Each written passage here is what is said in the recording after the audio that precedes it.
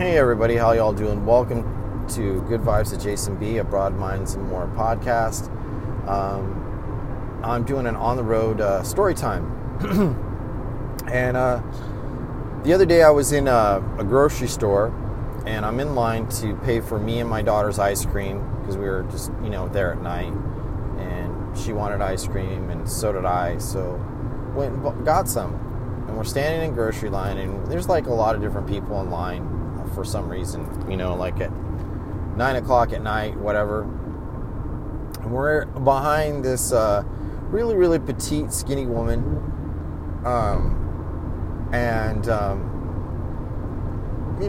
She looked like she was in attire to get ready to relax, kind of like pajama and just like a long shirt, pajama pants or whatever, and sandals. So me and my daughter are talking about different things that are going on in school, getting ready to start out, she's already started school, what to look forward to, and that she's enjoying herself in her classes. She's enjoying that she has friends, neighborhood friends, and different things are coming up. And so this woman turns around and out of nowhere just says, "Oh, what grade are you in?" And my daughter says, "Oh, 6th grade." And she's all, "Well, I just got certified." And the lady says to me and my daughter, she says, "Well, I just got certified to becoming a teacher." I said, "Oh, okay, so you passed your CBEST and you got state certified." And she's all, "Yes." And I said, "Well, congratulations." And she goes, "Well, you're in the 6th grade. I should be teaching probably the 6th or 5th grade pretty soon." And so we're just like, okay. And my daughter's like looking up to me, like, "Dad, why is this lady talking to us?" And I said, just keep quiet, just see what, okay. So this lady's like talking to her, and I asked the question. I said, "Oh, so you're going to be teaching in the Stockton Unified School District?" And then she blurted out something that I didn't feel was really appropriate, but it was her truth. And she says, "Well, I'm kind of nervous. I don't know where to start, what school I'm going to be teaching at or what grade. And it's because I was physically violated by a 10-year-old boy, or harassed, and went through some other things." And I just said, "Okay." And I said, "Well, I wish you the best of luck." And she's like, "Well, thank you." And she's like, "You have a well-behaved little girl." And I said, "Well, thank you, I appreciate it." And she wanted to continue to talk. And I felt like she was kind of fishing for something. So, being the person that I am, I asked her a question. I said, "So, you're scared about teaching, but you're so happy about being certified as a teacher. Do I have that correct?" And she's like, "Yes." And I said, "If you're going to be a teacher, you've got to have courage all the time. And what may have happened to you before is unfortunate, but you're the adult. And if you don't have that courage and that confidence now, it's not going to work out for you. So if I can offer a suggestion, make peace with what happened to you and look forward to what you would like. What do you envision? Why do you want to teach? Hold on to those reasons and you should do just fine." And she's all, "Oh, you sound like some kind of guru, like are you into Buddhism?" And I'm all, "No, it's life wisdom. If you don't do anything in confidence, it doesn't have very much weight to it if you don't put your mind to it." She's all, "You're right." And I told her, it's like, do you want to build a house or do you want to build a fort? If you want to build a house, your house will be able to withstand a lot more than what you think. If you're building a fort, it doesn't take any planning. It's just a temporary shelter, temporary place of being. It doesn't matter about the thought process, it just matters the confidence behind the thought process. Go with confidence, teach well, be well. That's all I can tell you. So the lady's like baffled, and she went and paid for her things, and my daughter, we're in line, we paid for our stuff. The lady took off, and I asked my daughter, I said, what did you observe in that moment? And my daughter's honest. She's all, that lady's being weird. And I said, okay. What else did you notice? She's all, I don't think she's going to be a teacher. And I said, why would you think that? Well, it's kind of like what you said, Dad. Like, why would she tell us her problems right after she told her of how proud she was with what she got? And I said, okay, so what else did you notice? Do you feel that it's going to change for her? And she's all, do you feel like she's going to be a teacher? She's all, honestly, no. So why do you think she felt that there was a need to express or to talk to us? Maybe she's in pain. And see, kids are very honest in their observations. They don't know when not to say something. They'll blurt it out. I said, exactly. So she's in pain. What did you see me do? Well, you kind of told her to be confident and to not be afraid. And I said, do I do that to you? She's all the time. And I said, where do you think confidence comes from? Well, I guess you believe. I said, that's part of it. It comes with inside, right? But is confidence always born in all of us? She's all, no. And I said, is it something that you learn? Yeah, you teach it to me all the time.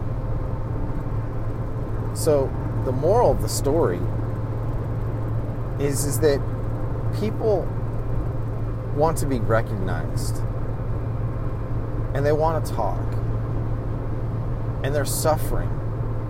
They start out with something good, and then it turns into something bad. I think that when we have compassion and empathy, we take time to address what we can, not what we should.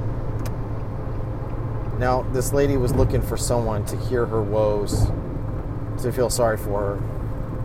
You know, a little bit of victimhood is in it, what she was saying. But I told my daughter, let's not judge her. Let's see, if we see her around and she's a teacher, great. And if she's not, well, it's one of those steps that we all have to work on. So my daughter's like, now I get why you tell me don't tell people what you're gonna do. Do what you're gonna do and tell people the results after you finished. And that came out of my 11-year-old's mouth. I've been training her, teaching her, trying to teach her emotional control or emotional intelligence. And what amazes me is the creative and constructive and critical thinking that she has been programmed with. She took it and she felt awkward. She felt uncomfortable. And I said, what you feel is that lady's energy, which is transplanted to you temporarily. I told her, do you feel that way in the car? No, not at all. I said, how do you feel? She's all strong, happy. And I said, because it's around who? Oh, because you're happy? I said, exactly. So my daughter is beginning to understand that your energy, and no matter what you do, has a certain frequency. Sometimes it's really high, sometimes it's low, sometimes it's in the balance, sometimes it's in pain, happiness. It's being careful, protecting your energy flow so that you will be able to function, And that's the key, is being able to function, through your difficulties. And as my, 11-year-old, getting ready to turn 12, getting ready to be a teenager, I explained to her, I'll probably teach you this lesson a few more times. And after a while, you're going to make your own decisions. It's how you interpret those decisions for your actions. What's going to go forward? And she's all, yeah. And I said, this is why you got to be careful of your energy and who you're friends with or who you hang out with, because some people can put on a big show or big face, but really hurting inside, and can tear you down. Do you feel torn down? She's all, well, after that lady left, I felt sad for her. I said, okay. And I said, how long did it take you to stop feeling sad? Well, as soon as we got to the car, I felt better and I'm not thinking about her. And I said, so in a way, you're feeding off of my energy and you feel good. She's all, yeah. So my daughter understood that your words have consequences. They're commands. They're beings in themselves. And she understood, or beginning to understood, the power of that. Then as we got home, my daughter was telling me, you know what, Dad, I want to talk to you about something. I'm like, what? You know my friends that swam in the summer league and supposedly want to swim year round? I said, yeah. And she's all, you are right. I said, what do you mean I was right?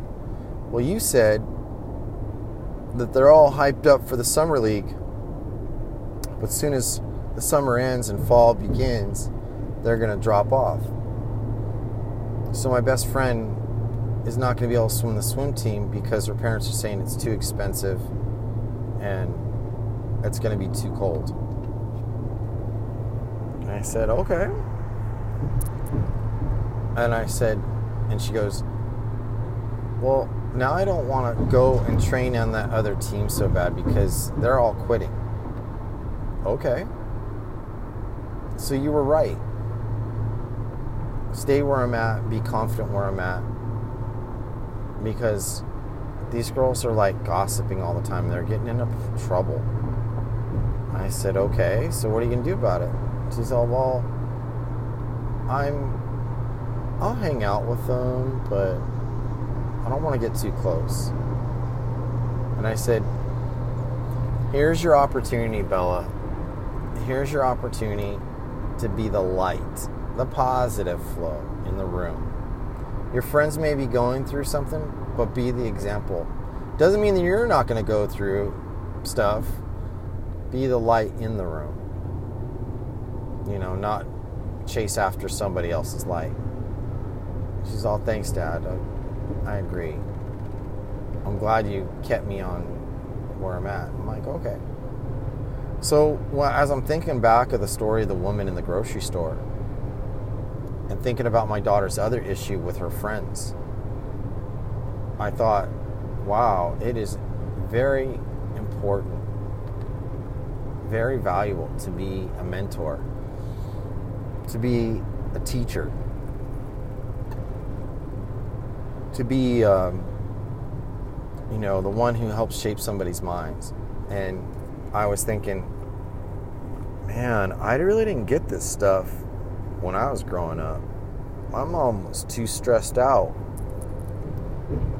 My dad was never there. And I'm thinking to myself, a lot of my self-reliance and making mistakes have taught me these lessons.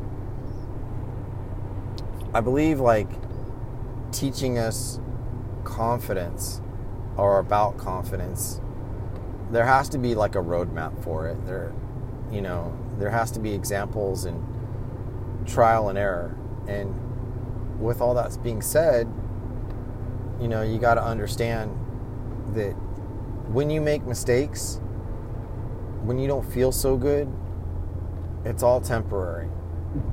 It's up to you the opportunity goes forward. So like I was telling her, like the lady in the grocery store, she may or she may not. It's not for us to decide. It's up to her.